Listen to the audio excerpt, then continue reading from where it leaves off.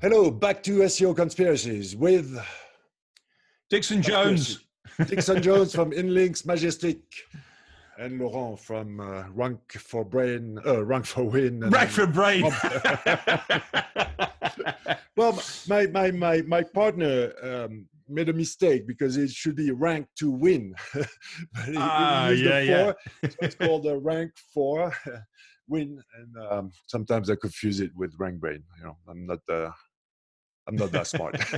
But yeah, do some websites, Wikipedia included, have some kind of badge of trust, prestigious status, you know.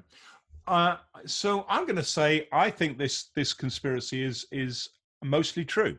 I think that Google uses Wikipedia in particular as a trusted seed set. I think that way back in the past, Google used, actually, anybody that's as old as me anyway, I don't know about you, Laura, you know, yeah, I'm old. will some people will know that they used DMOZ, which is an open source directory system, as a trusted set, and I do believe they did that. What they did was they downloaded the open source set, stored it locally, and created a Google directory based on that, which hung around for a while, and I think that fed a trusted seed set for Google. I think that's kind of moved on, and I think their new trusted seed set is Wikipedia / Wikidata. And you know, I think InLinks believes that so much that we use Wikipedia as our definition of what is an entity. If there's an article in Wikipedia, then it's an entity from our perspective. Because it's open source, we can use it, and it's the only truly multilingual entity set on the planet. What do you think? We're definitely getting into some urban legend territory, and again, it's our opinion.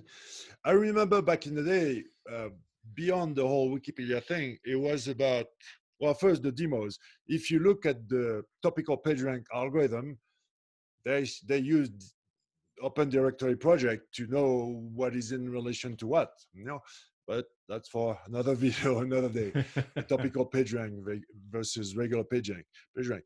But I remember that this whole whitelist thing makes sense, because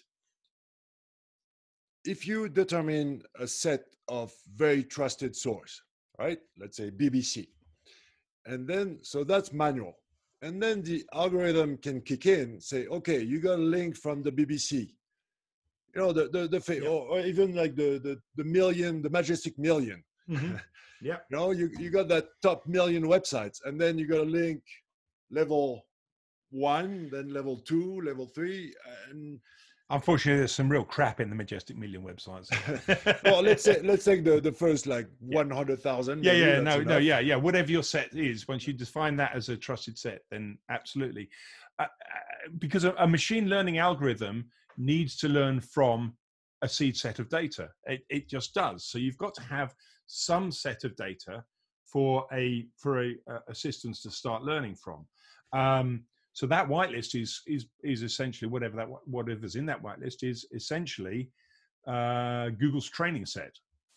They have to have that. I think once there's an interesting corollary here, and I've written a big article on it on DixonJones.com, which knowledge bias bias in the knowledge graph, because given that a search engine uses a set of web pages, such as Wikipedia, to build a training set, the interesting side of corollary of that is that any bias that is within, say, Wikipedia manifests itself in the machine learning algorithm. So you could easily come up with situations like, all right, who's going to be the next president of the United States? And the algorithms go and go and go and go, and they suggest 1 million people, and they're all men, you know, because there's never been a female president of the United States.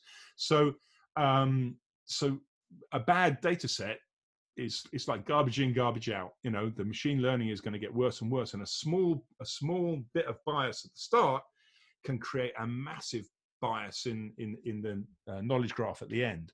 And I think that puts far too much power in the hands of Wikipedia editors. Far too much power. And I think that there's a lot of effort having to go in to try and counter a machine learning algorithms that start to make big errors. Yeah, sorry, I'll let you talk because I've just rabbitted on. No. It's I was trying to think out loud, because it's alive, meaning there is the data set, and then it needs to evolve because the world is changing and think. But you can. I was thinking about an experiment, or the idea of an experiment is how you can change the topic of a website without accessing the website, right? Just with surrounding the website with links that are going to transfer. You take the example that Sylvain Perronnet uses in his Sylvain Perronnet is the SEO professor in France. Okay. PhD in algorithm and stuff, and worked for Quant and so on. And so he's a very, very smart dude, smarter than me. And the example he takes is, how do you make a gardening website switch to a porn website? Surrounding the gardening website with a common element to gardening and porn, take like the cucumber, right? That you can find into the porn and into gardening. And you can make the website shift from one thematic to another. Yeah. Yes, you I can. think another way you can do that is in Schema as well, because I had it was a, I hope he was, well, I won't mention him anyway. So a magician was using inlinks and was trying to associate topics with content for his website. And he linked a web page on Magic, obviously, to the Wikipedia article for Magic the Gathering, which is giving an instruction. Really, it's giving an instruction to any machine learning language that this page is about Magic the Gathering, not about Magic the Magician. True. So I think you could probably do it in Schema as well. So badly mapping web page schema would probably change the topic, or could do as well. So there's one other thing I wanted to say though, and it's not quite related to SEO, but I think it was really interesting about how machines learn and stuff. I don't know if this is true, but it was in the news. Facebook was testing bots on their systems, and they were having sort of AI bots trying to talk, and they started talking to each other, and they wanted to see how the conversation would go between these bots. And within a few seconds, these bots then invented their own language to do things quicker. Oh, I think they couldn't understand everything. I think that's fake news. Is it fake news? Okay. But it does make sense. I mean, it demonstrates a principle, doesn't it? Yeah, that news I think is fake, but it does make sense that we do things that are just don't make sense from a machine perspective. Yeah, it's not logical to language or borders or stuff that human beings created. Yeah, just not. But to go back to this whole, does Wikipedia, even if some websites, Wikipedia or whatever reliable source is whitelisted by Google, doesn't matter. It's relevant. It makes sense that those websites,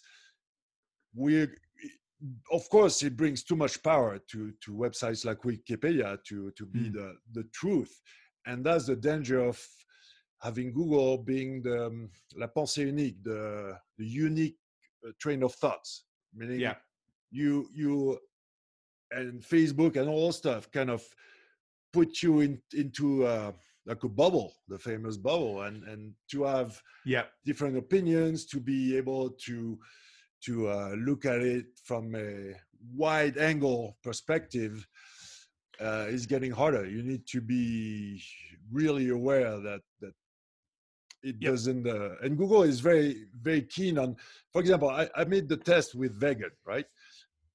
First, you get just the broad vegan, yeah, you say vegan, Yeah. vegan stuff, right?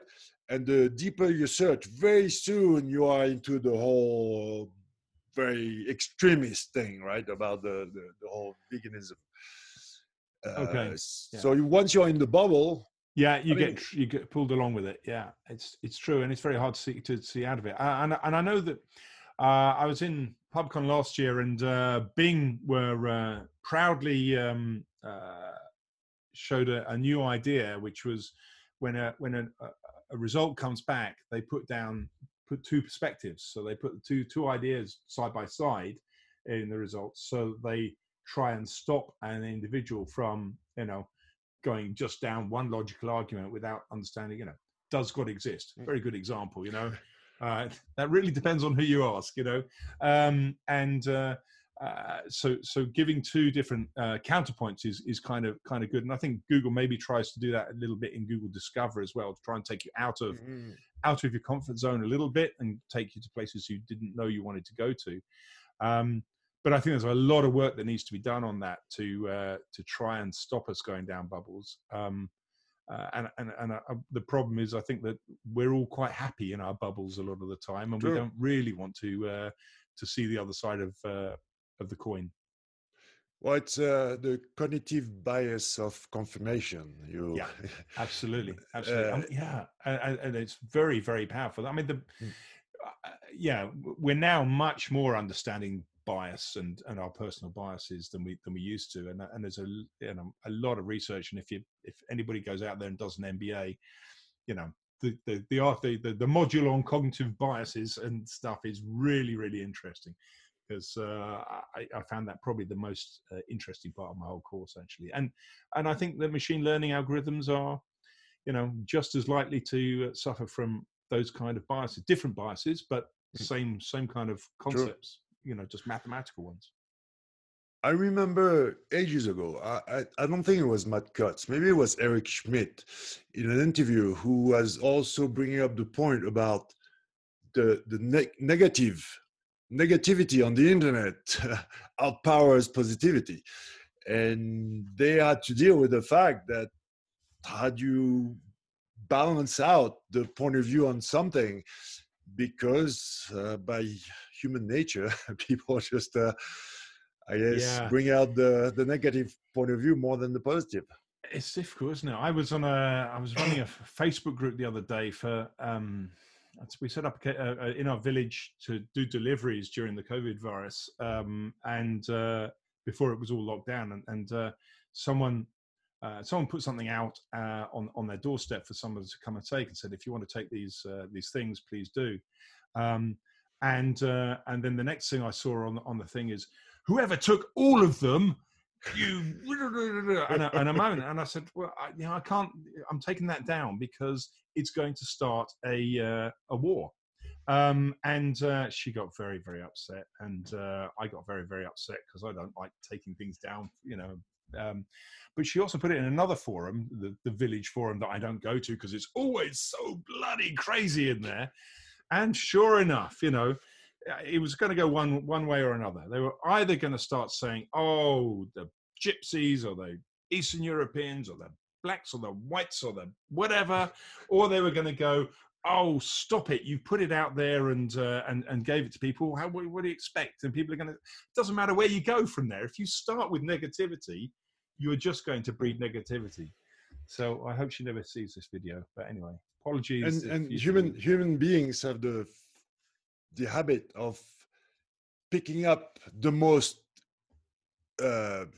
unlikely options. I mean, you see a light in the sky, that must be aliens, or things like that. But it doesn't mean that aliens don't exist. But as far as I know, no proof, real proof, has been brought up. And so yeah. Well, maybe for the next topic, it would be cool to talk about how do we reverse engineer Google? Can we reverse engineer Google? Okay, talk about whether that's possible. Okay, yeah. let's do it. Next time.